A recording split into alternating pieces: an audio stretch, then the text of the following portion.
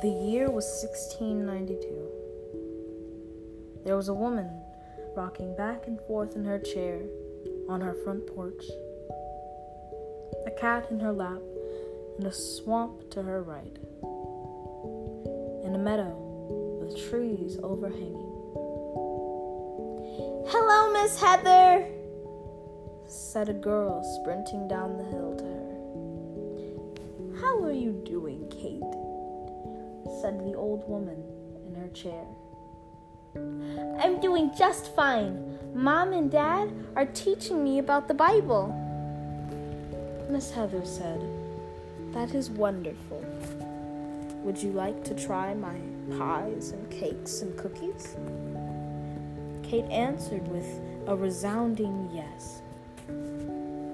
She let Kate into her home, baked her cookies and pastries and treats, let her play with her birds and dogs and cats. But even though this one was quite the nice person, the town did not trust her one bit. They thought of her a witch.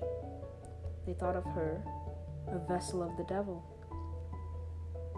So, with the rising suspicion of a little girl going to this woman's house and playing with her trinkets and toys and eating her baked cookies, her parents found out that she was going to this woman's house and said that she should never go over there again, that Miss Heather is dangerous, that Miss Heather was a witch. So, naturally, the little girl told this to Miss Heather. And Miss Heather said, "Don't you worry about that nonsense. I am no witch, and I am no vessel of the devil.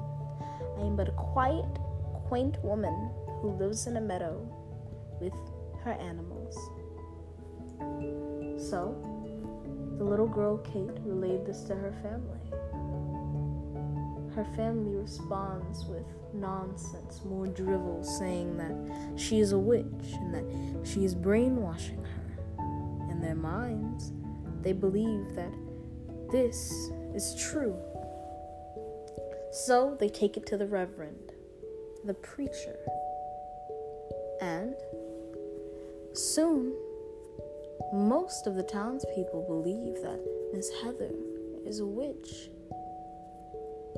So, on an early Sunday morning, Miss Heather hears a knock on her door. "Miss Hathaway, we have been receiving complaints from the townspeople that you are a witch. You have been summoned to the court for a witch trial.